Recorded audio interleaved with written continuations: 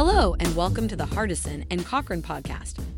In today's episode, North Carolina Workers' Compensation Board-Certified Specialist Attorney Ben Cochran will be answering the question, should I report any work injury, no matter how insignificant it may seem?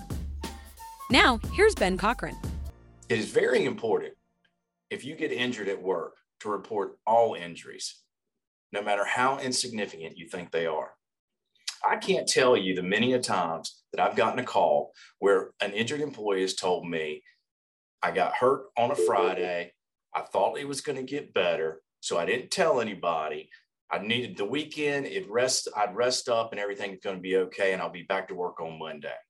Unfortunately, when they woke up on Saturday, it was worse, and they hadn't told anybody.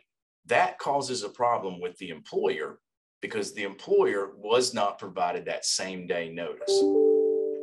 Very important that once you injure yourself, that you notify your supervisor or follow whatever protocol or policy that your employment has in place for workplace injuries. You don't want to be in that same place to where on Monday you come back in and say, oh yeah, I hurt my back on Friday. Employers and insurance companies often say that that's not credible.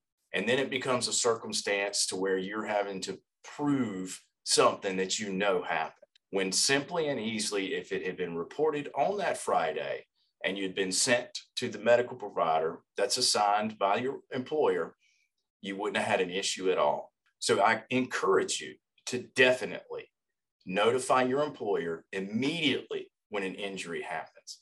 Once again, no matter how insignificant, because you don't know what ultimately the future holds. And if it gets worse, it could be problematic.